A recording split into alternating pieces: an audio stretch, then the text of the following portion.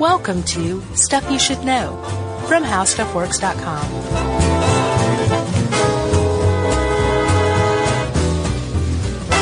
Hey, and welcome to the podcast. I'm Josh Clark. There's Chuck, a.k.a. Charles W. Chuck Bryant, a.k.a. Charles Wayne Bryant. Yeah. Named after Wayne Coyne. No.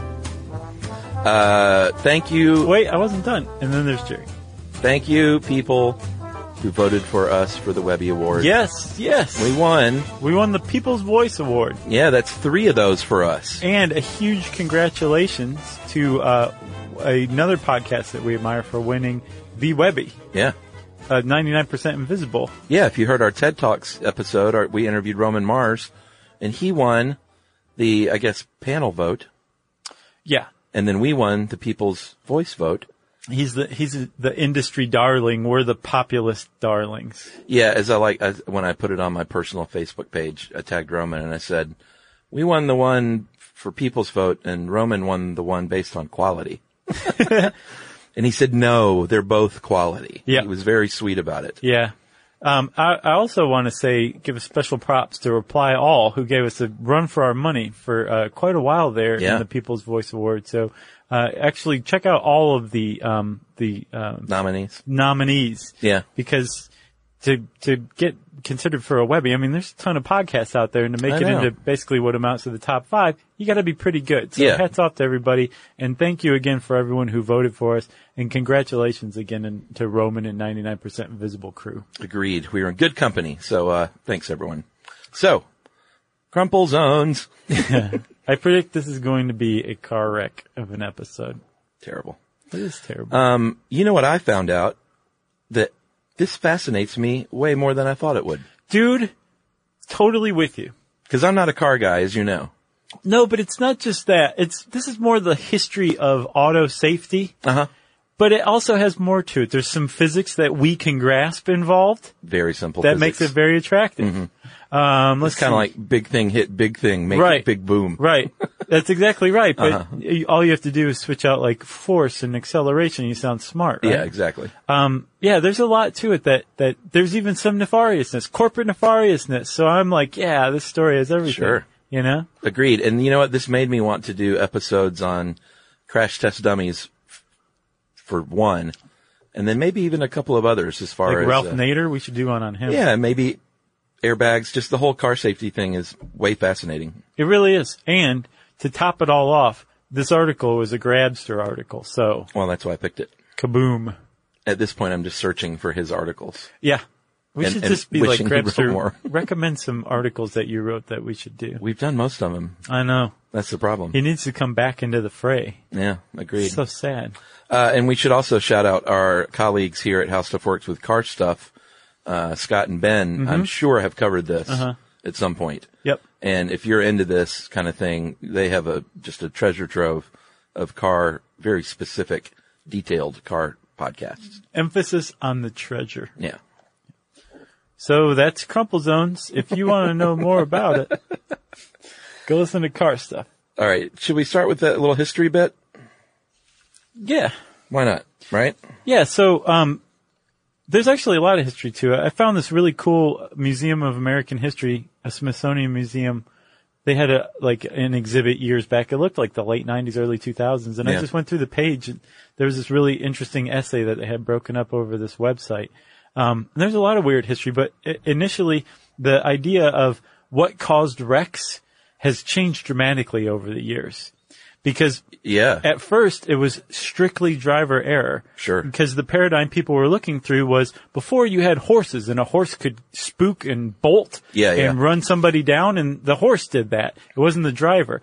The whole idea of a horseless carriage was that it was just a lump of metal that responded to the driver's commands. And so anything that went wrong, it was the driver's fault. Yeah. And it took many, many years for people to realize, actually, no, there's some serious design flaws in cars. Right. We can actually make them safer. Right. And once people figured that out, they didn't realize that the auto manufacturers had known this for decades. Yeah. And then after the public finally realized it, it took a few more decades for people to finally implement it.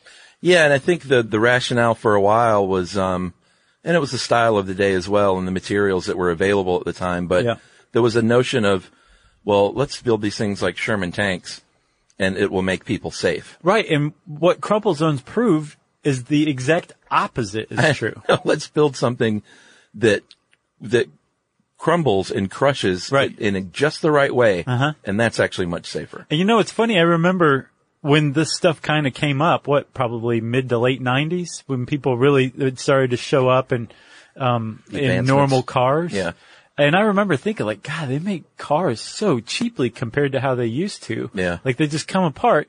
Now I realize, they're designed to come apart. Right. Because before it was like, the car's not going to do anything, but everybody inside's going to liquefy. Yeah. Now it's like, how about we keep the people inside safe and just let the car take the brunt of the impact? Yeah, and one person, there are a lot of people that owe to this design over the years, but one person squarely in the center is a dude named Bella Baregni.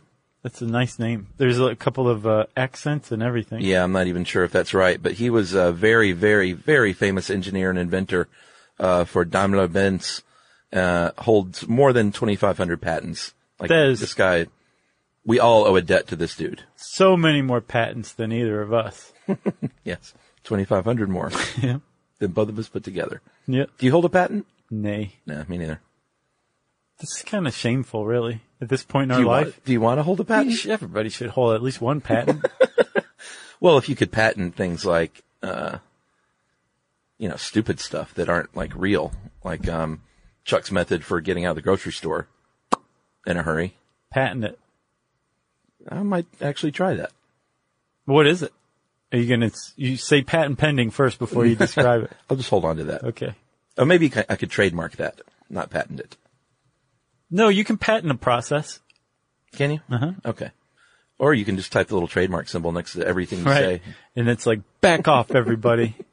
So Bella, Mr. Baregni, in 1952 had a patent, it was actually the very first one, the 1959 Mercedes-Benz W111 Fintail. You didn't say what the Beautiful. patent was for. I know, I was getting to it. Oh, sorry. Beautiful car, and it was the first car to hold, to have this patent pending. Well, I guess it was patent holding by that point. Yeah. Crunch zones on the front and rear of the car. Yeah. And the whole reason was these crunch zones could be designed to absorb the impact from a crash. Yeah. And if the car absorbed the impact, then the people were less likely to absorb the impact. Because that impact, the force of the impact has to go somewhere. Yeah, it ain't going nowhere. No. And if the car is built to be rigid, the car's not going to absorb it. It's going to transfer it. Yeah, like a big Ford Edsel hitting a Ford Fairlane. That's a lot of pounds of metal Yeah. smashing into one another. Yeah. And the people inside aren't going to fare too well. Especially back then when they were like, what's a seatbelt? Dude, not only what's a seatbelt, the earlier cars had plate glass windows. Yeah, they were death machines. All of like the knobs and stuff now that's like touch screen. Yeah. Before they would stick out. So you just take one and go right through your forehead into your brain. Yeah, just get impaled. Dashboards weren't even padded. It was a steel bar that would just take the top of your head clean off. Yeah. And then the cars ran on nuclear fuel. Basically, it might as well. Yeah, it was amazing. I know that they've done side-by-side examples these days where they crashed an old car because people are like, oh, the old cars were built like tanks. And so they would do the same miles per hour for like a Volvo Right. compared to like a 1957 Ford. Yeah. And, it's obvious what happens. You just like there was a point in time where the common wisdom was you didn't wear a seatbelt even if you had it because you would prefer to be thrown from the car because it was so deadly inside the car. And there's actually a very famous ejector seats. Pretty much. Yeah. There's a famous Reader's Digest article that really captured public opinion back in 1935. It's called Ed's and Sudden Death. And it's just like really gory and gruesome. And it's talking about like these cars are death traps. We need to do better than this. Yeah, and they weren't even going that fast back then. No. All right, so these days, it's all proprietary, the exact features and specifics of crumple zones, because these car manufacturers, they have their own methods and they don't want to share that with everyone. Makes sense. That's fine as long as they're building it. That's right. But in general, what we're talking about are frame designs where certain parts of the frame of the car bend and collapse in such a way that it keeps the people and things like the gas tank, safe. Right. Because you don't want that gas tank exploding either, which we'll get to. Right. So let's talk about what a crash is, right? Yeah. A crash is where an object with mass traveling at a certain rate collides with another object. With mass. Yes. Yes. And when that happens, force is created, right? And yeah. Well, I was going to say, if people are saying, well, what if you don't hit a car? You're going to hit a street, you're going to tumble, you're going to hit a telephone pole. Right. Something is going to make impact. Right. Yeah. So what's happening when you have impact is you're accelerating, but logically you should just call it decelerating in the case of a crash. Yeah. But it's still accelerating whenever you have a change in velocity, right? Okay. So when you hit something in your car and you decelerate quickly, yeah, that force is transferred. The force is the mass times the rate of deceleration, right? So another way to put it is how bad you're messed up equals how heavy the car is and the object it hits times how quickly and suddenly it stops. Yeah. So you can actually take force in that equation and diminish it tremendously if you can diminish tremendously the rate of acceleration. If you can extend the time it takes to decelerate. And you can understand this a lot more easily if you think about when you come to a stop slowly at a stop sign. Yeah. As opposed to when you have to slam on the brakes and you come to a stop. Now, the next degree above that is when you hit like a pylon and come to a complete stop. So that's what an accident is. It's that transfer of force from one object to another through this deceleration, this rapid deceleration. Yeah, and in the case of a crumple zone, there are two things that it's trying to do there. One is to reduce that initial force from that first point of contact. When you hit that phone pole or that other car or whatever, you want to drop that force and then redistribute that away from the people. Right. So the way you drop that force is to extend the rate of deceleration. Even by tenths of a second makes an enormous impact. Well, that's all you have in the case of a crash. Right. So Ed points out that if you change the deceleration time from 0.2 seconds to 0.8 seconds, you reduce the total force by 75%. Huge difference. Yeah, especially if you're in a car accident, like 75% less force being transmitted through the car that's preferable. Yeah. Right? So, the whole point of crumple zones, the whole thinking behind them is to basically build an area that can change this deceleration, lengthen it out some, so that the force is, and then also to kind of redistribute that force throughout the car away from the passengers. That's the whole thing behind it. It makes total sense. All right, well, let's take a quick break here, and we will come back and talk a little bit about how they're doing that.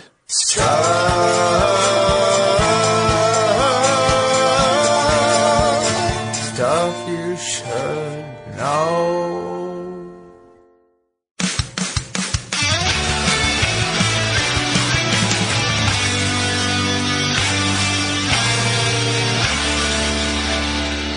All right, so a car it can't be one big crumple zone. There are parts that need to be rigid. Yes. Like if you picture a car, picture the four seats. Let's just talk about a four-seater. Let's do it. I know people will be like, what about the third row? There's 7 of us in here. Whatever the case, just picture a small box where the people are actually sitting. Yeah, that's called the passenger compartment. The passenger compartment, that is that box. That needs to be rigid. You don't want that crumpling. You want everything before that and after that crumpling to reduce that force and that rate of deceleration. Right. So but basically, you want that middle to be super strong and rigid. Exactly. You don't want it to crumple balance. because if that crumples, the people aren't protected any longer. They're exposed to all sorts of terrible stuff. Yes. So it does have to be rigid. But again, before they made the whole thinking was, well, just make the whole car super rigid. And the problem is there has to be something that's absorbing and redistributing that force. And that's what the crumple zone does. So they took that tank of a car, and rather the whole car being that, they shrunk it down to just the passenger compartment where it's really needed, and then made the rest of the car a big crumple zone. Yeah, and then surrounded that part with airbags, Yeah. side curtain, front, and all that stuff. So that's what protects the people. But the way this article put it, man, Ed sure has a way with words. It really does. He talked about thinking of it in terms, a car crash, in terms of a budget, like a monetary budget. And that's what that force is.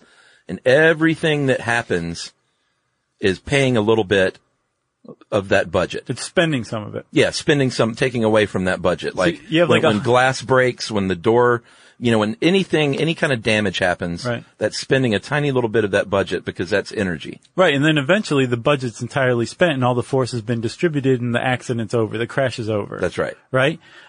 If you can get other parts besides the passenger compartment and, even more importantly, the passengers Yeah. to distribute that force, then 100% can be distributed before it gets to the passengers. Yeah, you want it to be paid down to almost nothing by the Right. time it gets to you. I don't think it's, I get the impression, I don't think it's possible to distribute 100% of the force. No, probably not. Because in that case, That's why like you the have person airbags. wouldn't even, you wouldn't feel anything, right? Yeah. So, but I mean, is that possible? I guess, could you design something to where somebody could come to a complete and sudden stop in an impact and not experience any force whatsoever because all of it was distributed away from the person? Is that even possible? Probably not. And that's the point the article makes. Probably not like a drivable, manufacturable car, because that's the delicate balance. They still have to drive and handle in a certain way. And like that's what fascinates me about this car design.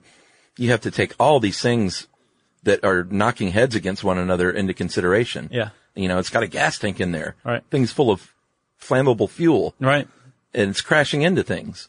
Like, it's amazing. It's really like that delicate balance they've walked these days to make cars as safe as they are is astounding to me. So there are some things that they have to trade off. Like if you have a really good, crumple zone, a big one in front, you're going to have to do something with your engine, and you can only put an engine so much on top of itself before it needs to just kind of go back toward the passenger, right? Yeah, and you can only move it back so much. And the problem is with an engine is one of the few things in the car, aside from the passenger compartment, that is rigid and basically immovable.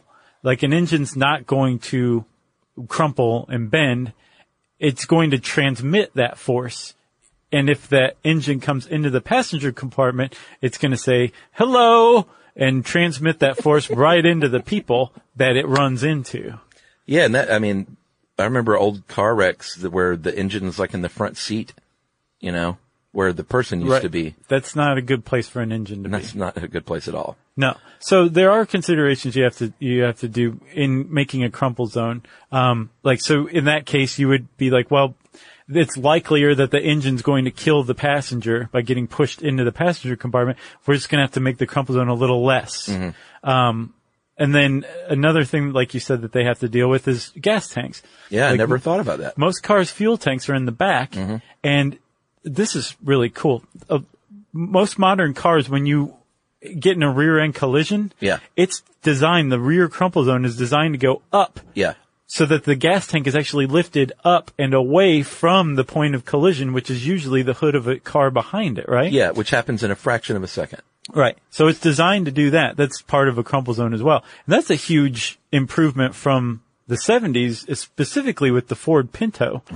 So the Ford Pinto. Ford Pinto. Man, this one may even deserve a podcast in and of itself. But yeah, I think in like 1970, definitely the 70s, people were dying in fairly low speed rear end collisions because the Pinto's fuel tank would break and catch flame and burn people alive. Yeah, these cars were exploding in minor collisions. And then the autopsy would show they had like basically not even a bump or a bruise. Yeah. They had just been burned to death because the Ford Pinto gas tank blew up.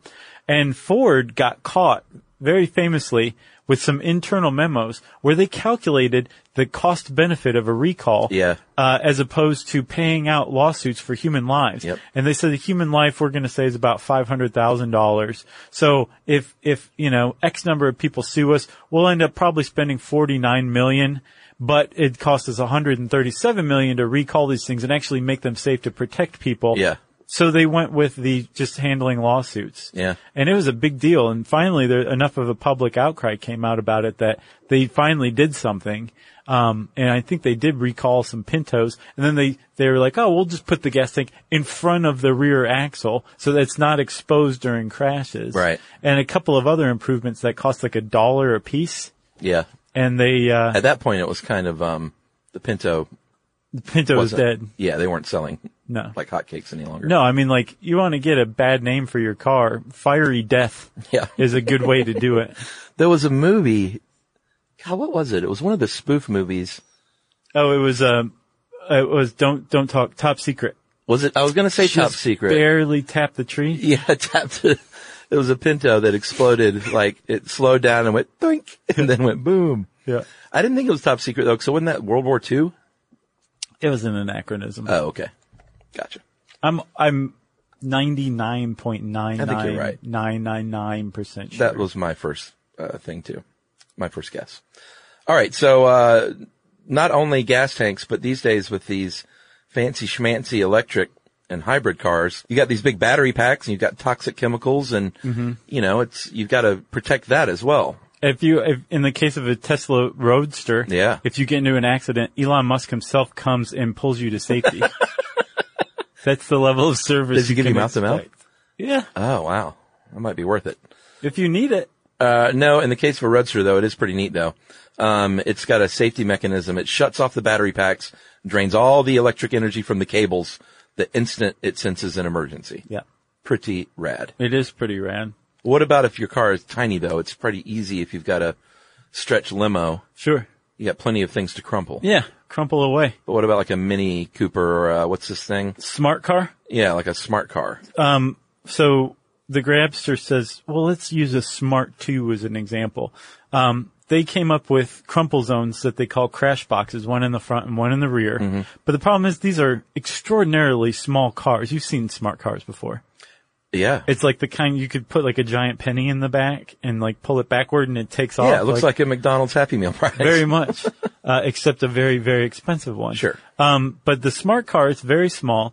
And when it does get in a crash, it does have these crumple zones and they do something. But the engineers also had to like get kind of clever too. Like for example, I think, the transmission actually turns into its own crumple zone to redistribute the force, right? Yeah, it's amazing. And, they used the wheels and the tires. They were like, well, these things, they're going to be getting a lot of impact right away. So why not design the wheels, the suspension, the tires, to deform and break away or even rebound and distribute that kinetic energy elsewhere. Which is pretty awesome. It's amazing. Yeah. And so again, we should say this is proprietary stuff for the most part, but you can really let your imagination run with these things. Like all you have to do is say, like really high-end sports cars. They'll use like honeycombed structures, which give excellent strength under normal conditions. But when they're dented with enough force, they just completely give and crumple, and that force gets redistributed throughout the honeycomb. I imagine more lightweight too. Yeah, I would guess so. Don't you think? Yeah. Trains use this technology. Which is pretty smart too. What they put them on the front and rear of each car compartment, right? Yeah, each passenger car. And then when the cars just start stacking up, it just gets distributed throughout the train rather than into the people who are trying to eat their Salisbury steak. All right, well, let's take another break and we'll come back and finish up with a little bit on everyone's favorite topic of the Stuff You Should Know Army, NASCAR.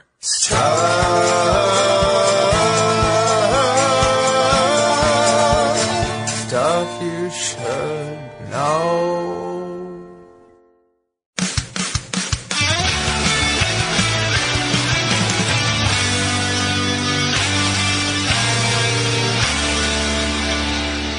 So, Chuck, the Grabster mentions a crash in this article. Michael Waltrip's crash at Bristol in 1990. Did you look it up? Yeah. It's pretty bad. It's insane that he not only survived, like they show him right after the crash, like waving to the crowd, like, hey, I'll be at the bar. Yeah, he probably was too. Oh, I would have been. I would have been like, give me a flask right now. This is in 1990, and it was at the Bristol track in Tennessee, and Bristol is a It's not, it's one of the slowest, thankfully. It's not a super speedway. It's really small. But he was going fast. Well, you're still racing cars. Right. But it's not like he wasn't going like 200 miles an hour or anything like that. How fast was he going, do you know? I don't know. At Bristol, I'm going to get this wrong. The top speeds are in the lower 120s and 30s. He was still going over 100 miles an hour, Maybe which not is even that fast. I don't know. several kilometers per hour. Yeah. And he just stopped all of a sudden because he hit a pylon, a concrete pylon. Yeah, he hit, instead of like another car that will move with you or a fence that will break away, he hit something that had zero give. Now, something else that may have saved him, but it's so slight, it seems minimal. He actually hits the guardrail a fraction of a second before he hit the concrete. Yeah. And you see some stuff kind of come off. And again, when you look at that force of the collision as a budget, that spent some of that force when it takes force for those things to be thrown clear. Yeah. But it was probably just minuscule compared to the actual impact that came right after that when he hits the concrete and the car just disintegrates. Well, and this was in 1990 before they had done a lot of the safety advances that they have today in NASCAR. And Ed points out in this article, like, he got lucky. Yeah. Like, he shouldn't have survived that crash with the kind of cars they had in 1990. Right. He got super lucky. But even if you're not a car race fan and you see these wrecks on TV where the car just flies into a million pieces, that's exactly what it's supposed to be doing. Right. And every little piece of that car you see flying off is something that has kept that driver safe. It's so funny to think, like, before they designed cars to save you money in the shop after a wreck. Yeah. But it didn't matter because it's really just saving your estate money because you're dead. Yeah. Now it's like, this is gonna cost you $1 billion to replace this car. It's basically just totaled. But you're fine. Right. Like, that's the thinking behind Crumple Zones, basically. Yeah, that The a human shift in life thinking. was more important than a bumper that you don't have to replace. Yeah. Good move. In the 80s and 90s, actually all throughout NASCAR history up until the 2000s, the idea was a little more that old school approach. They wanted these cars to be rigid and stiff because they performed better and they were heavier, and you could drive faster and hug the road and handle better. Yeah. But then in 2001, and it's not funny at all. I followed NASCAR one time for one season. Really? And the very first, because I had friends that did it, and I was like, it's just driving in a circle. And they're like, no. Turning left. Just watch, Chuck. It's much more than that. Just watch. You're a smart guy. You'll get it. Mm-hmm. And so I was like, all right. I watched the Daytona 500 in 2001, and that's when Dale Earnhardt died. Oh, yeah? That was the first race I ever watched. Wow. Like all the way through. Are you like, does this happen a lot? Well, I was scared I had something to do with it. I don't know if you did. I don't think you're a jinx. No, but it was very sad because if you saw that wreck, it didn't appear to be that big of a deal because the car didn't fly into a million pieces. Yeah. He just kind of turned up into the wall, and all of a sudden, Dale Earnhardt's dead. Right. I think they even played like a wah wah sound effect before they realized, like, oh wait, he's dead. Yeah, it was awful. So what happened in that case is he had what's called a basilar skull fracture. So did you look these up? Yeah, I mean, this is when you're going really fast and you stop immediately, and in the case of a race car driver, their bodies are completely strapped in. Right. But their heads at the time weren't. Yeah. And your head goes forward and your body doesn't. Yeah, and you get a fracture, a snap where your spinal column meets your skull. That's the basilar skull fracture. Did you look it up on Google Images? Yeah, it's awful. Man, did you see the raccoon eyes? There's actually you can, if you're doing an autopsy or something, one way to if the person has like real dark circles around their eyes and especially under their eyes, that's called raccoon eyes, and it's a symptom of basilar skull fracture. Ugh. It's pretty crazy stuff. You probably shouldn't look that up because there's some really awful pictures of just dead people with raccoon eyes and the tops of their heads removed and stuff. Oh, man. Well, because that wreck, because Dale Earnhardt was such a icon of the sport. I mean, anytime someone dies, it's a tragedy. Sure. But he was like on the Mount Rushmore of race car drivers. So for him to die in a crash, they really started taking things seriously. And they created what's called the Car of Tomorrow, Uh-huh. which is what they've been racing in, I think, since 2008. And that is, it's essentially just a car that's way, way, way safer. Yeah. We won't get into a lot of the particulars, but, there's more styrofoam involved, better crumple zones. Yeah, which is a big one. I think it's called the Hans device is what they started wearing after that, which keeps your head attached to the seat. Smart. So it doesn't snap forward. Yeah. The drivers didn't like it as much because they couldn't look around as easily. Right. But, it's like a give and take with safety. Sure. You don't want to die out there either. Let's put some mirrors in there. I got a rear view mirror. Sure. We'll put a bigger one up. I got nothing left. No. You got anything left? It's Crumple Zones. Part of the growing auto safety suite. If you want to know more about Crumple Zones, type those words into the search bar at howstuffworks.com. And since I said search bar, it's time for listener mail. I'm going to call this, Hundreds of Doll Heads. Did you read this one? Yeah. Hey guys, love the show. The lead episode hit home because I work for a consumer product certification company. We test everything from guitars to pacifiers to chainsaws, and one of our responsibilities is certifying low lead content. Part of our federal code mandates that surface coatings, paint on children's products and furniture contain no more than 90 parts per million of lead. This limit was originally 600 parts per million, but it was lowered after the lead toy panic of 2007. Remember that one? The Great Lead Panic of 2007? Yeah, I do. Do you? No. Yeah, remember the Chinese toys turned up with lead in it and everybody's like, get those things out of here. I think I slept through most of 2007. Oh, yeah? Yeah. Did you have mono? Sure. Okay. In our trace metals analytics lab, we test thousands of products every year for heavy metals, lead, mercury, arsenic, etc., and other restricted substances. My first job at the company was to use a razor blade and physically scrape surface coatings off toys for lead testing. This job was quite tedious due to the amount of scraped surface coating needed for acid digestion and chemical analysis. The early days of your podcast definitely helped. In one instance, our lab was asked to test only the painted eyebrows of a doll. You can imagine how little surface coating can be collected from one set of eyebrows. Due to this, I was surrounded by hundreds and hundreds of doll heads with scraped eyebrows. As you can imagine, the sights of hundreds of eyebrowless doll heads staring at you as you work is quite off-putting. With their dead eyes? Just want you to know, there were thousands of people working hard every day to ensure the products are safe for you and your families. Thanks, guys. Keep up the great work. And that is Matt.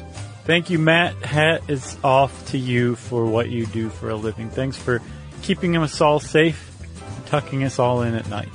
If you want to get in touch with us, you can tweet to us at SYSK Podcast. You can join us on Facebook.com/StuffYouShouldKnow. Hang out with us on Instagram at SYSK Podcast. You can send us an email to StuffPodcast@HowStuffWorks.com.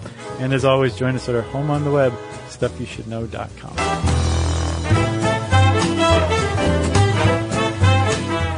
For more on this and thousands of other topics, visit HowStuffWorks.com.